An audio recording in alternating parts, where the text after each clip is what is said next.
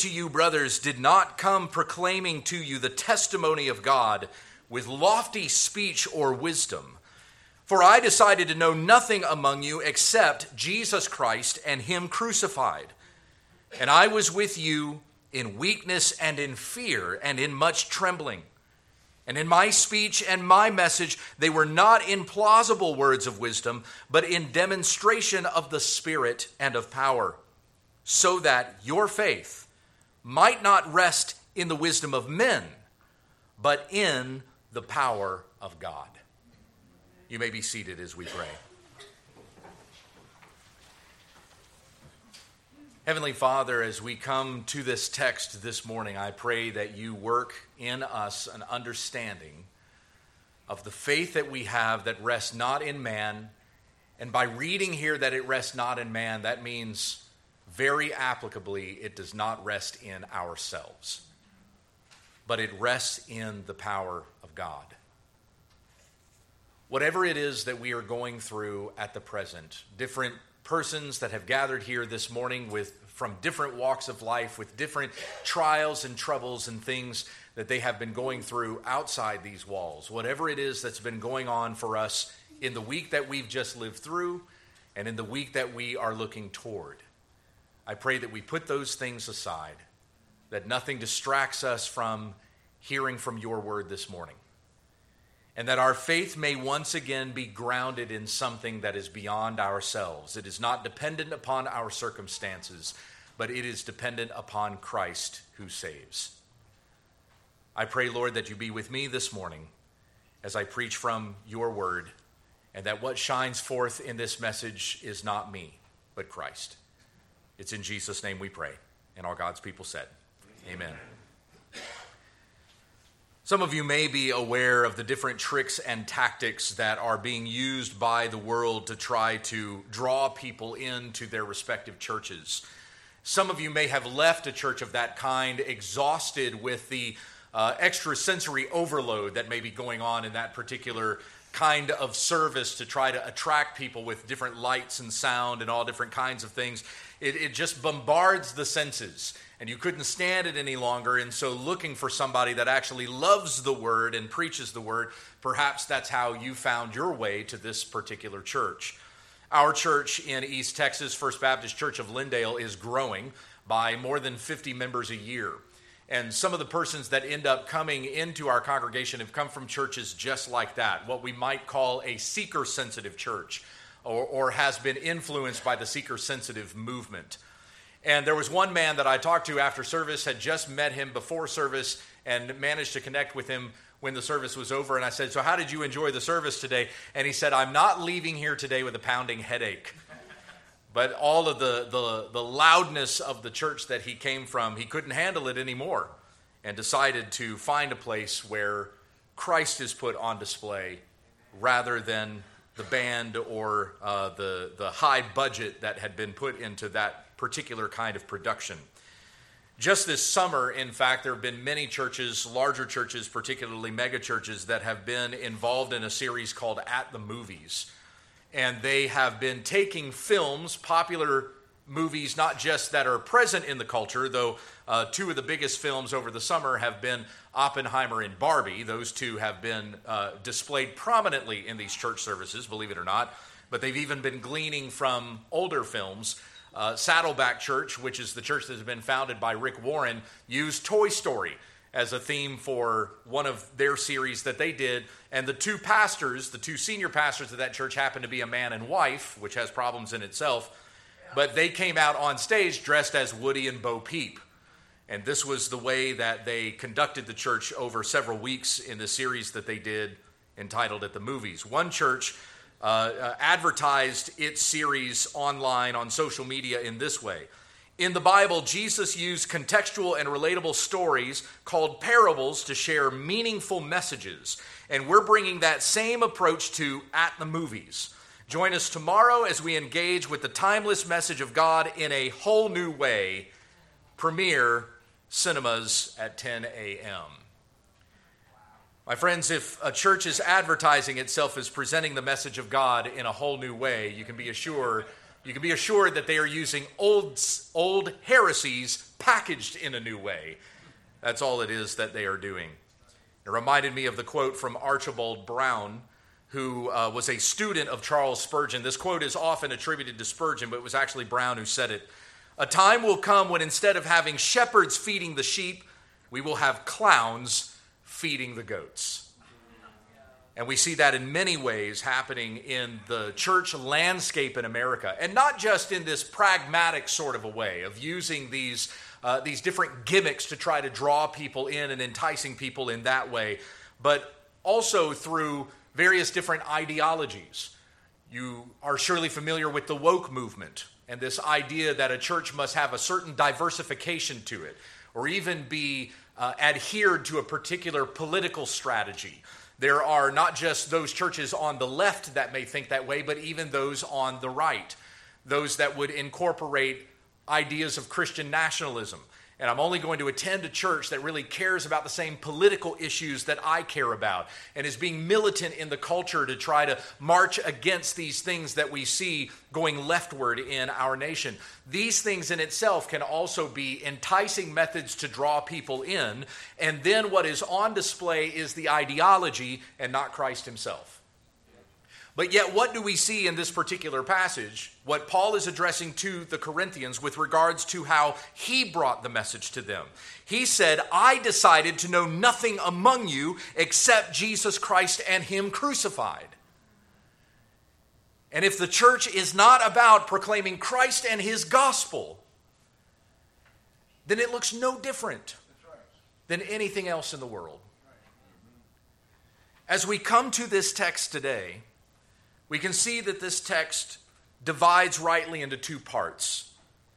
First of all, we have the message that converts, which Paul emphasizes in verses 1 and 2. And then the second part of this passage in verses 3 through 5, the manner that commends. So once again, verses 1 and 2, the message that converts. And then verses 3 through 5, the manner that commends. And those are my two parts for this sermon this morning. Now, you might be thinking to yourself, well, we have a problem already because we're good Baptists and this guest Baptist preacher that has come in doesn't have a three-part sermon.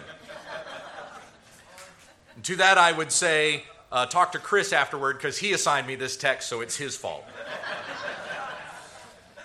But to add two more points to this so I can be an overachiever, we're going to spend a little bit of time here at the beginning putting this in context so we see how this passage sits with the rest of the letter to the Corinthians. So that's how I'm going to enter into this text at first. And then toward the end, we want to save a little bit of time to do some application, though we will be doing some application on the way. So kind of an introduction and a conclusion, and in the middle we have these 2 points, the message that converts, the manner that commends, so that we will see, verse 5, that your faith might not rest in the wisdom of men, but in the power of God. So let's consider, first of all, this letter that Paul has written to the Corinthians. If you could summarize this letter that Paul has written to this church, I think you could summarize it in these 2 words. Grow up. This was a church that was incredibly immature. And though Paul had been with them for a year and a half, consider some of the things that were dividing this particular body. Some of them were arguing over teachers. I like this teacher. Well, I like that teacher. And then others were trying to trump the rest of them by going, well, I like Christ. And you see that you see that right there in verse 12. What I mean is that each one of you says, I follow Paul, or I follow Apollos, or I follow Cephas, or I follow Christ. Right here in chapter 1 in verse 13, Paul says, is Christ divided? Was Paul crucified for you? Or were you baptized in the name of Paul? Addressing some of the divisions that exist in this body. And why are those divisions there? Because this church is still thinking in fleshly ways instead of in spiritual ways. And as the letter will go on, Paul will continue to confront some of the other problems that exist in this body. In chapter 5, we read about sexual immorality that's in this particular body, and it's even said exactly what that sexual immorality is, a kind that is not tolerated even among the pagans. Paul says in 5:1, for a man has his father's wife, a man who was sleeping with his stepmother. And he called the rest of the church arrogant because they wouldn't deal with this problem. In chapter 6, Paul confronts the fact that there's lawsuits that are going on between believers. One brother in the Lord is taking another brother to court and over trivial things. And he says, is there not anyone among you who is wise enough to handle these disputes between brothers? Emphasizing once again their immaturity. In chapter 7, Paul responds to questions that had come to him from this church regarding how to handle different dynamics in marriage. He says to each one to live as they are called. In chapters 8 through 10, he talks about food offered to idols and rebukes this church because they're not being considerate of one another, each one trying to exercise his own Christian liberty instead of thinking about the things that you might be at liberty to do could cause your brother to stumble. In chapter 11, we read about the proper practice of worship in two ways, one addressing head coverings and another addressing the Lord's Supper. And the Lord's table was even misused in such a way that Paul says some of you are getting sick and dying because you come to the Lord's table in an unworthy manner. Chapters 12 through 14 address the proper practice of spiritual gifts, which the church was not doing properly. For Paul says over and over, especially in chapters 12 and 14, that the gifts are given to you for the benefit of building up the church. But how was it that the Corinthians were using these gifts? To build themselves up or to highlight themselves or look how great I am, look at this knowledge that I have or this ability that I have been given. And sitting right in the middle of those two chapters is chapter 13, which we often refer to as the love chapter. We know that famous verse, love is patient and kind. You've probably heard that chapter read at many weddings. But Paul was not being romantic when he said these things to the Corinthians. He was rebuking them. And everything you hear him say about love in that chapter, you can be assured the Corinthians were doing the opposite. In chapter 15, we even read about this beautiful apologetic doctrine regarding the resurrection of Christ. But Paul lays out this doctrine, the resurrection of the dead, Christ's resurrection, and even the promise of our own. He lays out this apologetic because there are some among them that don't believe it. In chapter 15, verse 12, now if Christ is proclaimed as raised from the dead, how can some of you say that there is no resurrection of the dead? But if there is no resurrection of the dead, then not even Christ has been raised. Verse 17, and if Christ has not been raised, your faith is futile and you are still in your sins.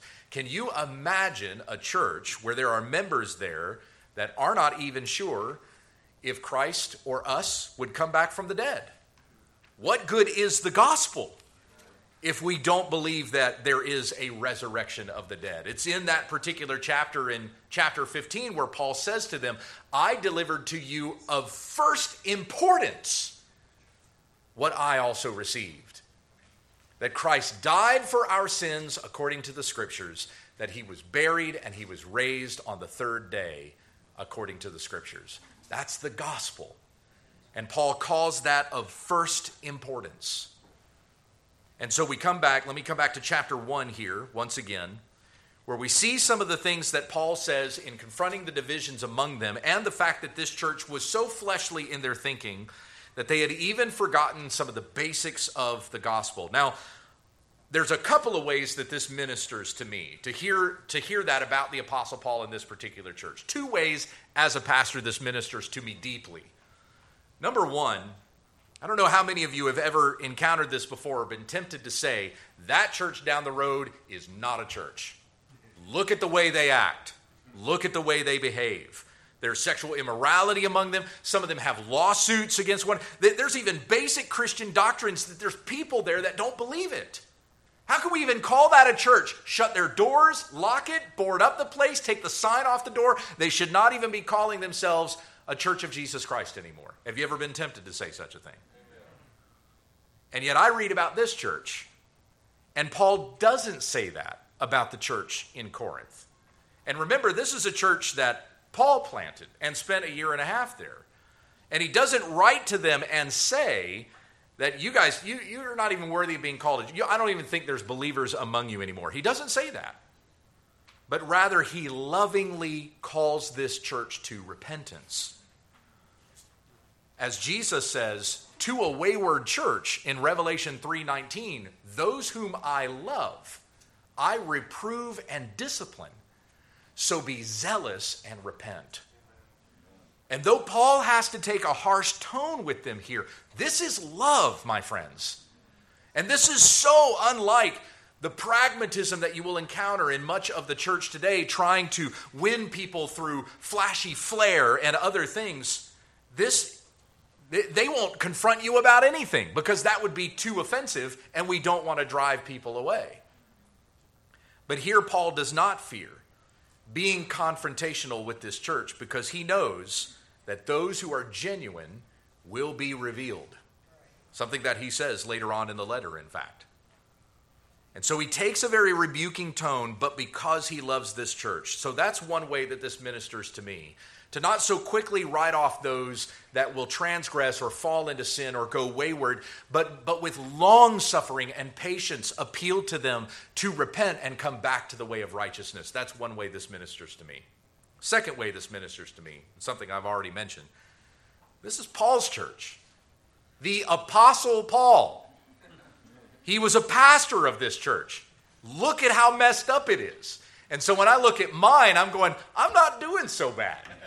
If this could be the Apostle Paul's church, then I feel pretty good about mine.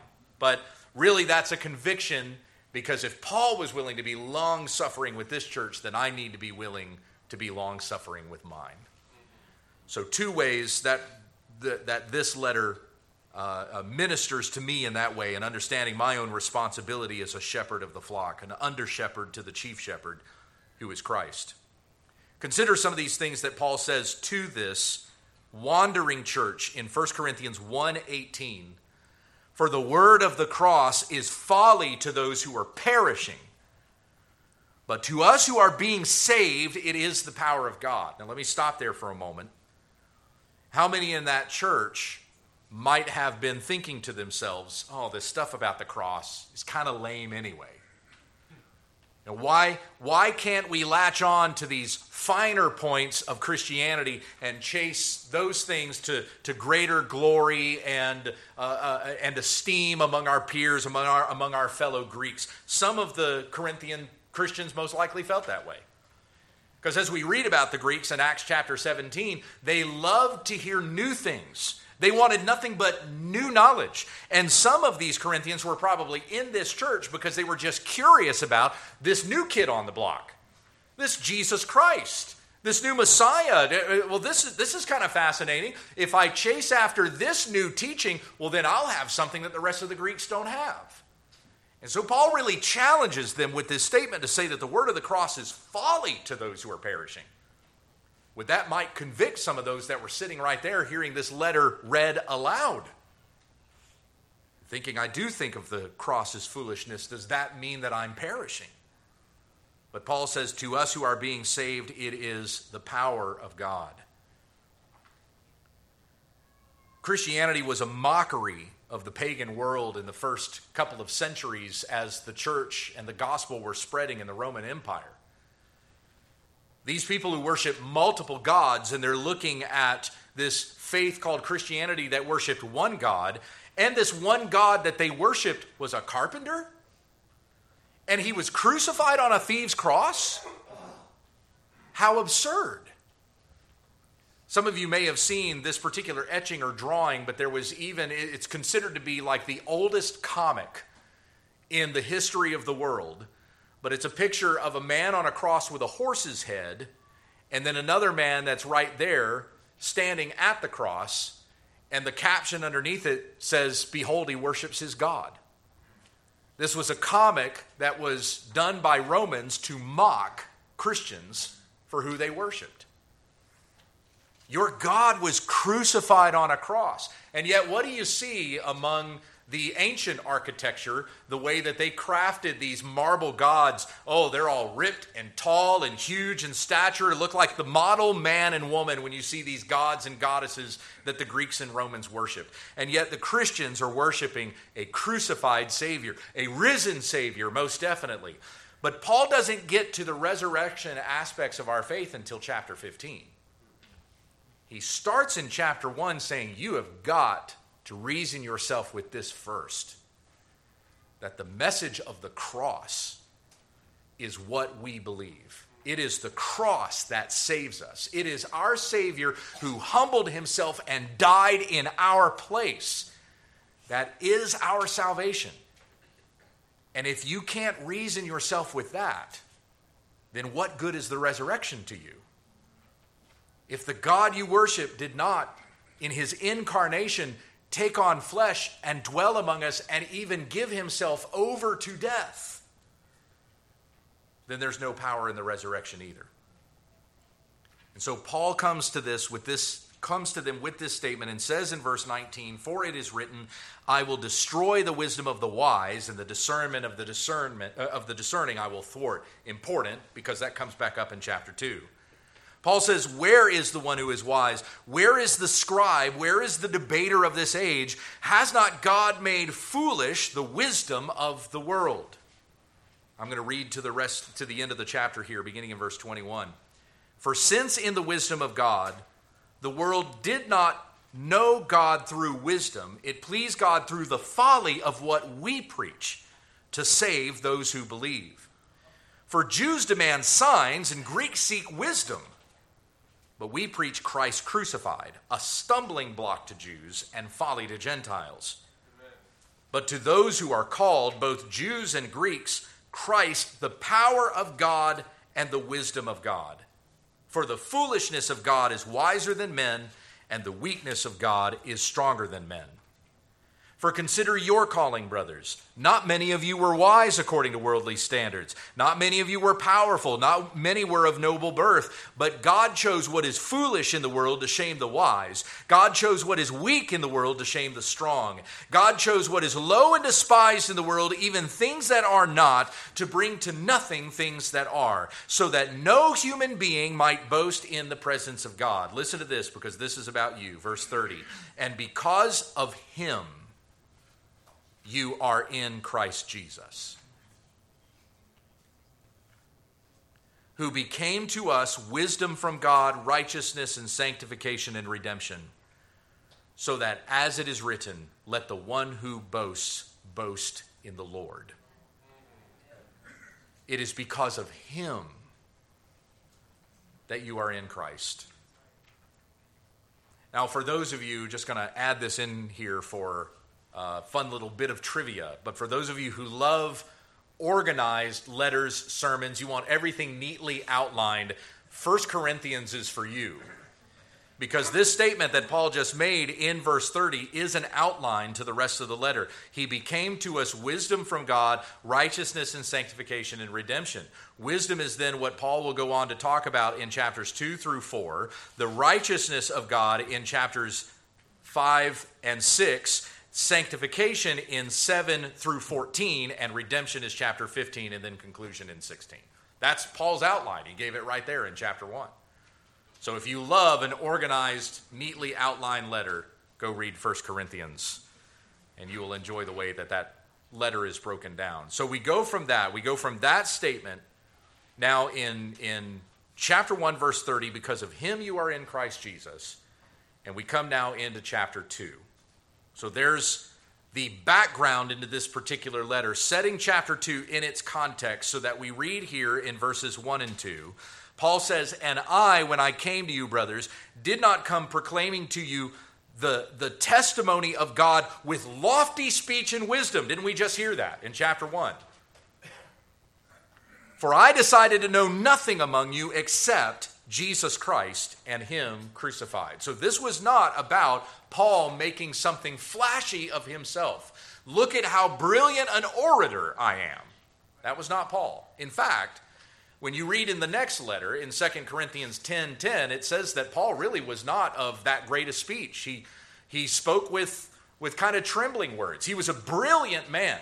Paul was incredibly smart, top of his class, a Pharisee among Pharisees as he lays out his resume in Philippians 3, but then says, I consider all of that rubbish or dung for the surpassing greatness of Christ.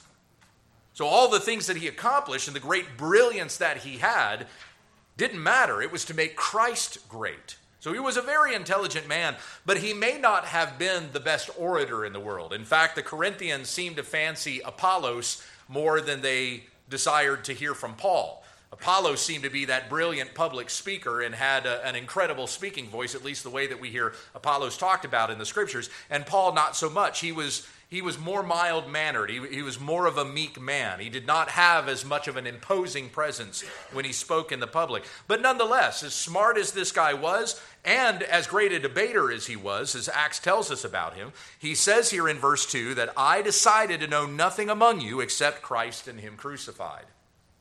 And so once again, summarizing verses 1 and 2 in this way, that we see highlighted here the message that converts. Paul didn't come proclaiming a testimony of God with lofty speech or wisdom. I decided to know nothing among you except Jesus Christ and him crucified. His foremost desire was to preach the gospel to the Corinthians and not to make much of himself, but to make much of Christ. Steve Lawson has said, the best sermons that a pastor will preach should not be those that after the end of the sermon, people come up to the pastor and say, oh, pastor, you did so great today, and I love the way that you outlined everything, and your emphasis was terrific. You told such funny stories. You even made me cry at one point. Oh, it was just wonderful. The best sermons that a pastor should preach are the ones in which people are walking out saying, Pastor, thank you for making Christ big to me today. Those are the best sermons, when Christ is made big for us.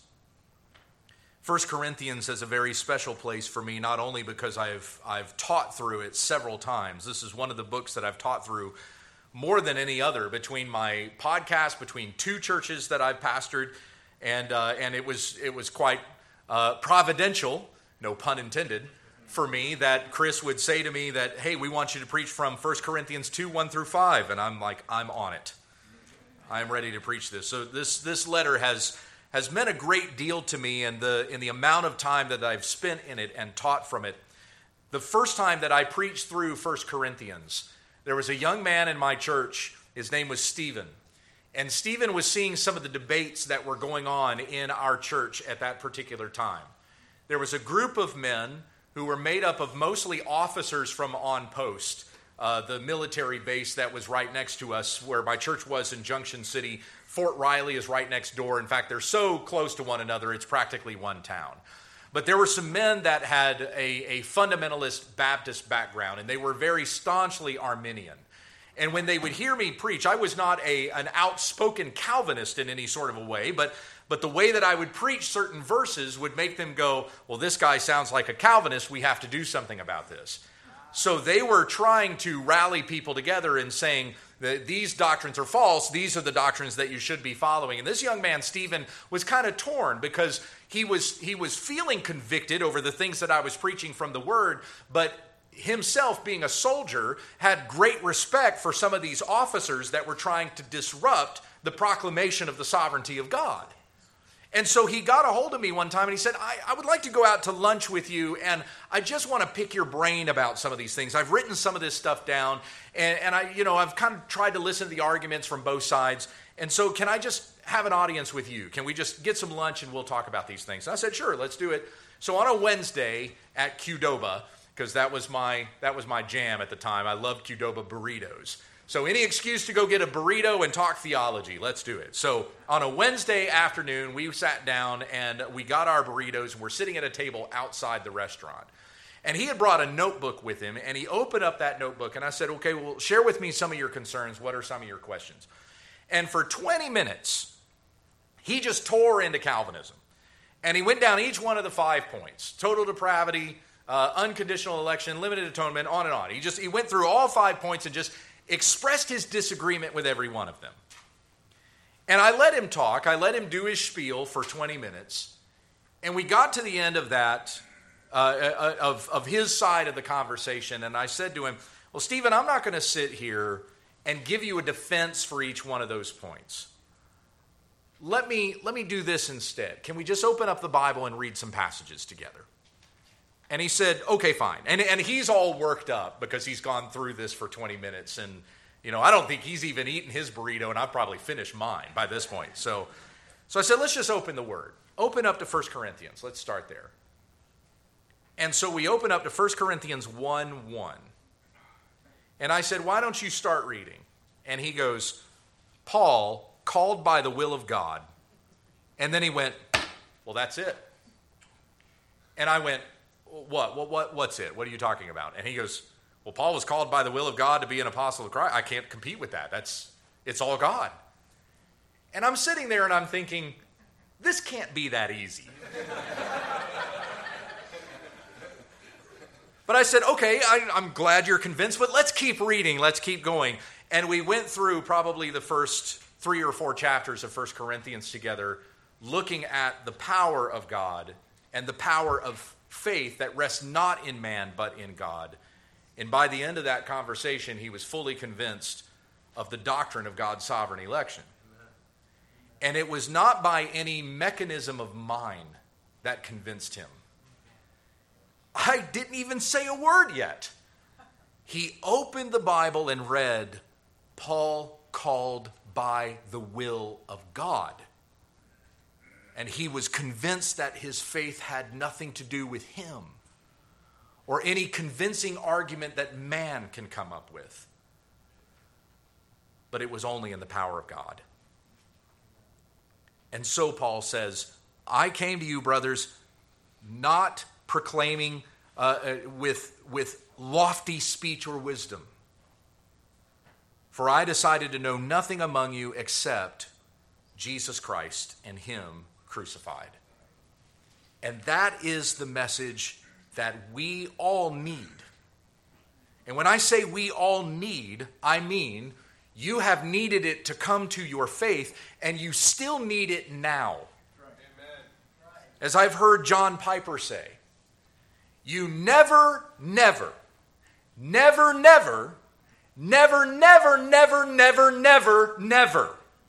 graduate from the gospel. Amen.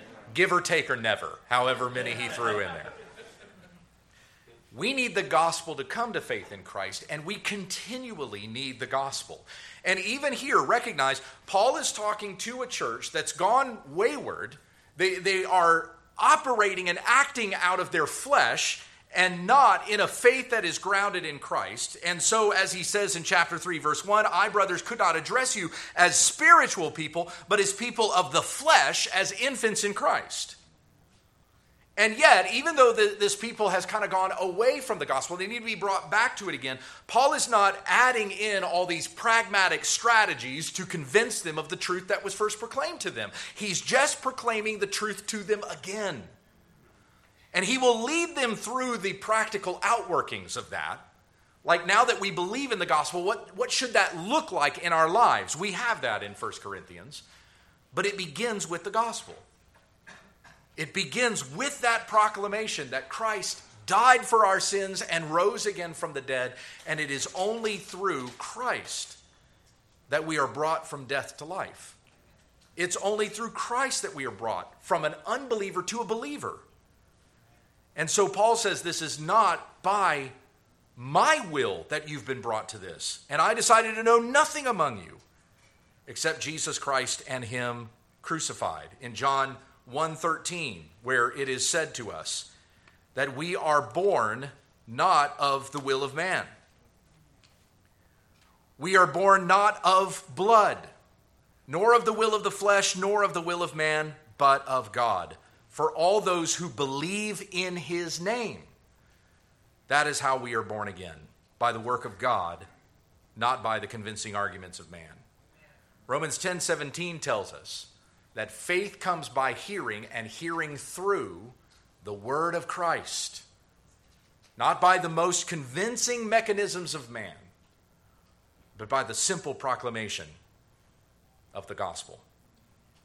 And oh, what a blessing and grace of God that he's chosen these simple means to bring us to faith. You can't afford to pack up a laser light show and take it to the poorest of people even in the United States of America to proclaim to them the gospel with this fantastic presentation. But you can go into the most destitute places of the world and simply say, you're a sinner in need of a Savior, and I'm here to tell you that Savior is Christ. And the poorest of the poor to the richest of the rich need and can understand that message by the power of God. When it comes to proclaiming the gospel, I want there to be less of me in the way so that more of Christ can be proclaimed. But praise God that he uses people to proclaim his gospel. We are all different people of different personalities and different backgrounds, and yet God will use you in the places where you are, in the relationships that you have, to share the gospel with somebody who needs to hear it. Just as we see these different personalities in the Bible and God working through them to write 66 books with 40 different personalities behind them. But God nonetheless used these people to proclaim his word, that we might know the relationship that we can have with God through Christ our Savior. Proclaiming Christ and him crucified. So we hear about, in verses 1 and 2, the message that converts. And then secondly, in verses 3 through 5, we consider the manner that commends. So the message that converts, and then Paul says something about his own manner, that he might commend this people to God. Verses 3 through 5. And I was with you in weakness and in fear and in much trembling. Now that is not what a Greek would expect from their chief orators. They're not expecting a man who is weak and in fear and in much trembling. They want the guy that stands up there boldly and proudly. And he's even decked out in his finest garb, showing, see how successful I've been with this message that I've proclaimed. And so he stands up there in the public square, and he proclaims his philosophy, maybe this new philosophy even that he's introducing, and it attracts a crowd. This is what the Greeks loved: new knowledge, great orators to deliver it. And so the crowd comes and listens to him speak. And he does this for, maybe several days. And then when he says to this crowd that is gathered, now I'm starting a school. And my school is over here. And if you guys pay me this much money, you can come and be part of my school. This is the way that orators, the new philosophers, would come into various townships and try to make themselves or get rich off of the people by proclaiming these new philosophies. And that's not what Paul did. He doesn't even come and stand in such a place that he can show his flash or his ability to deliver a terrific sermon. He says, I decided to know nothing among you except Christ and him crucified, and I was with you in weakness and in fear and in much trembling. Not because he was an agoraphobe, somebody who's afraid of public places and speaking in front of large crowds. That wasn't why Paul trembled. It was because he was under authority, under the authority of God. He did not care what the people thought of him, but he cared about being faithful to the Lord. Amen. And when I hear Paul say this, when I was with you in weakness and fear and in much trembling, it reminds me of a statement from the great reformer John Knox, who says, I have never once feared the devil, but I tremble every time I enter into the pulpit. And that was the Apostle Paul proclaiming the goodness of the gospel to the Corinthians with humility and meekness in the fear of God, not in the fear of man. And my friends, things are not so different today. As you can turn on any of the TV networks and see those televangelists with their flashy smiles and the great gold globe behind them, proclaiming, look and see how much wealth that we have and how successful this church has been. And they buy out arenas and they have literally tens of thousands of people that are attending their churches. But you will not hear the gospel preached. You hear ears tickled. Where Paul had talked about with Timothy, a time is coming and is now here when people will not desire to listen to sound teaching, but desiring to have their itchy ears scratched, they will accumulate for themselves teachers to suit their own passions. And such teachers are given as a judgment upon those who don't want to hear the gospel, but rather want to have their flesh appealed to. Entertaining the goats, just as what was said earlier by Archibald Brown. So Paul goes on to say in verse 4, my speech and my message were not in plausible words of wisdom, but in demonstration of the Spirit and of power. It was not about me, it was about Christ. My speech and my message, not in plausible words of wisdom, but in demonstration of the Spirit and of power. Now let me give a little bit of application. We're going to do a little bit more at the end here, but let me do some here. Why is this so important?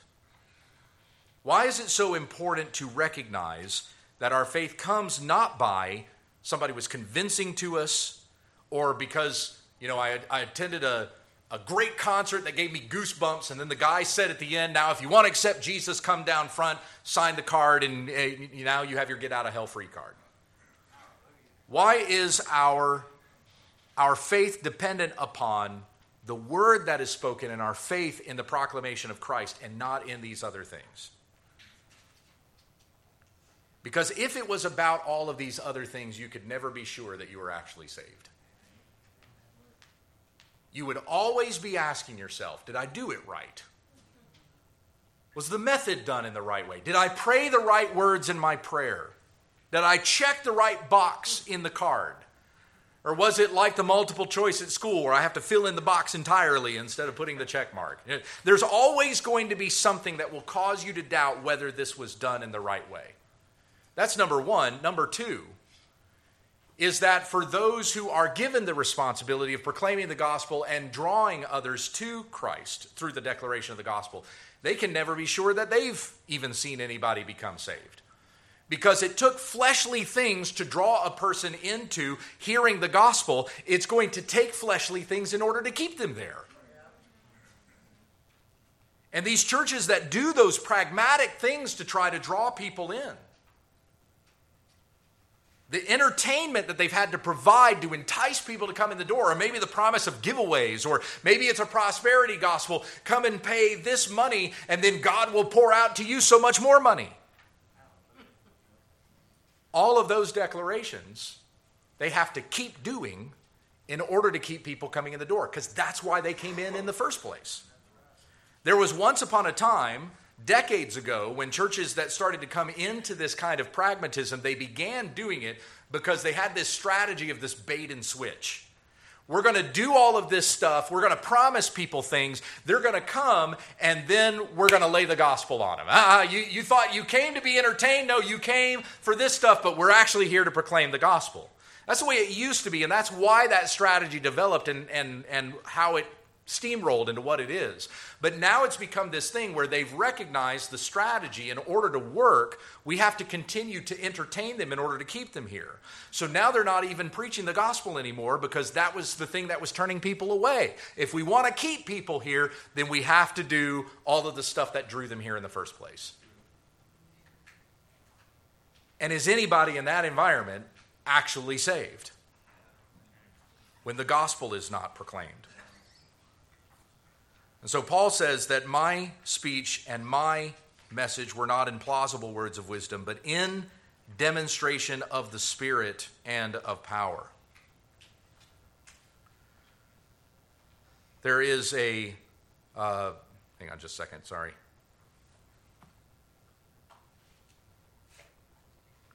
There was a pastor named Donald Gray Barnhouse. And he was a great preacher, a Presbyterian preacher. We'll forgive him for that. But he preached in Philadelphia, Pennsylvania. He had a radio show that broadcast all over the country. And in one of his radio programs, Barnhouse said, "What would Satan's America look like?" And he said, Satan's America might look something like this. You would have happy families, husbands faithful to their wives, husbands loving their kids. They would be successful at their jobs. You would have perfect little ideal houses in neighborhoods where maybe there's even no crime, and wonderful, beautiful white picket fences. And each one of these families goes to church every Sunday in Satan's America, where Christ is not preached.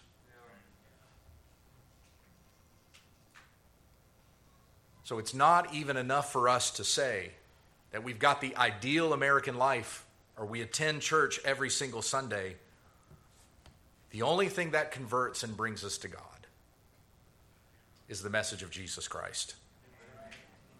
And Paul lays out here in verse 5 the reason for this, so that your faith might not rest in the wisdom of man, but in the power of God. That's an interesting word. In the English Standard Version, it's the word rest. Your faith might not rest, but in the Greek, which Paul was originally writing in the Greek language, we might understand that word to be established or founded upon, rest, built on this. Your faith might not be established in the wisdom of man.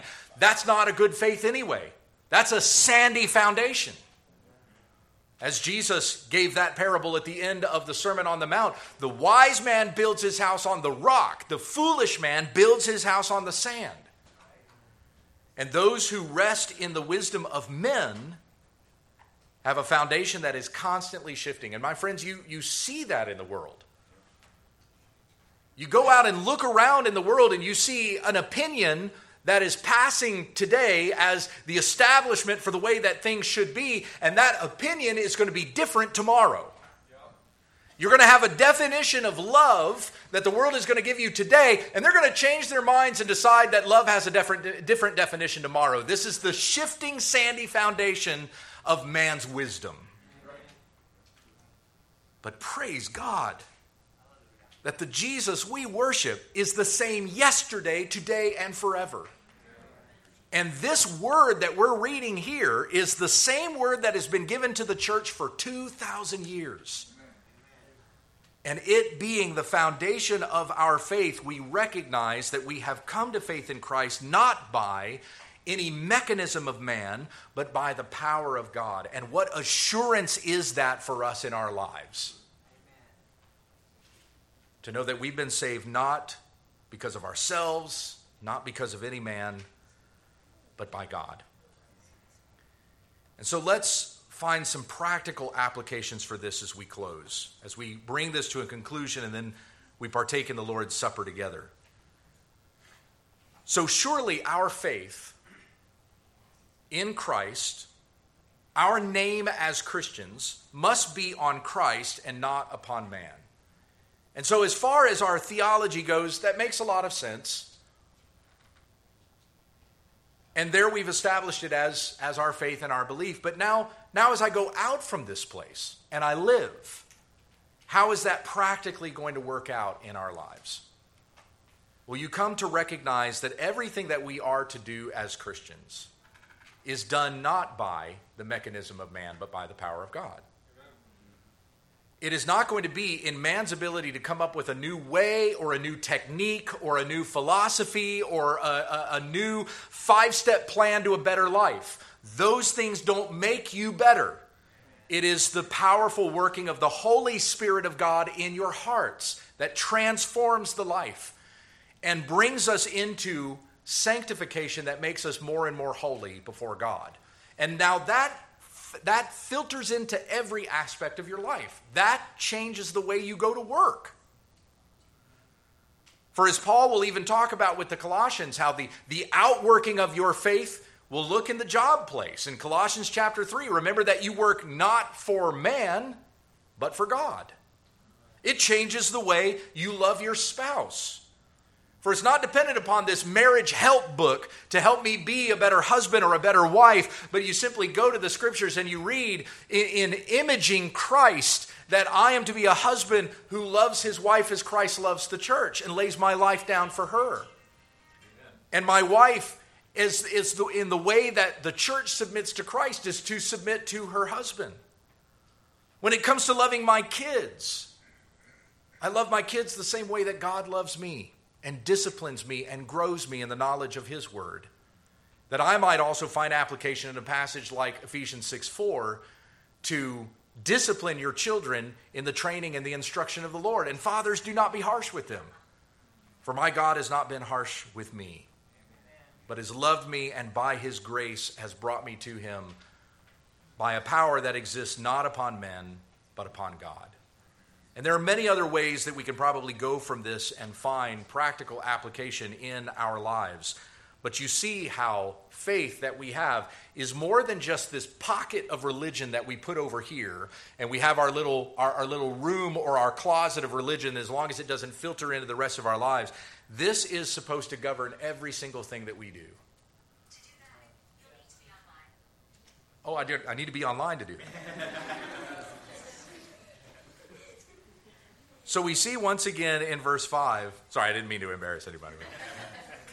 So that your faith might not rest in the wisdom of men, but in the power of God. Once again, seeing that it is all of Christ.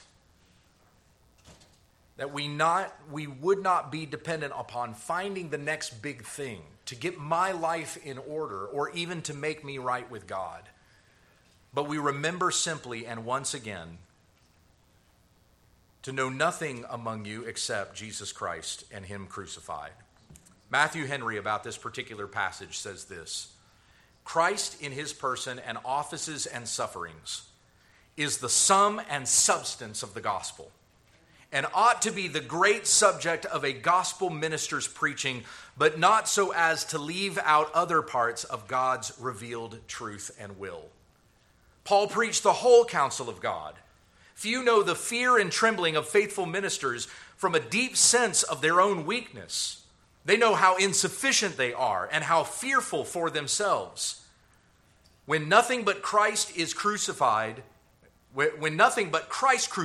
is plainly preached, the success must be entirely from divine power accompanying the word, and thus men are brought to believe to the salvation of their souls. And so that we come to know once again Christ and him crucified, and that our faith does not rest in the wisdom of men, but in the power of God. If you are here today and you don't know what it means to be a follower of Jesus Christ, if you don't know what it means to be saved and to have the promise of eternal life in his eternal kingdom, then I hope that you would stay and you would talk to myself, to Chris, to Alan, one of these pastors, that we might show you what it means to have a relationship with Jesus Christ and know confidently that by faith in Christ our sins are forgiven. And though this life will continue to be hard and we will continue to struggle, a friend of mine made the comment online the other day, oh, suddenly I just realized sanctification is hard. It is a difficult process, but you can know with confidence that no matter how hard this life will get from now to the end, your eternity is secure with Christ forever in glory by all who have faith, for all who have faith in him. Let us finish with prayer.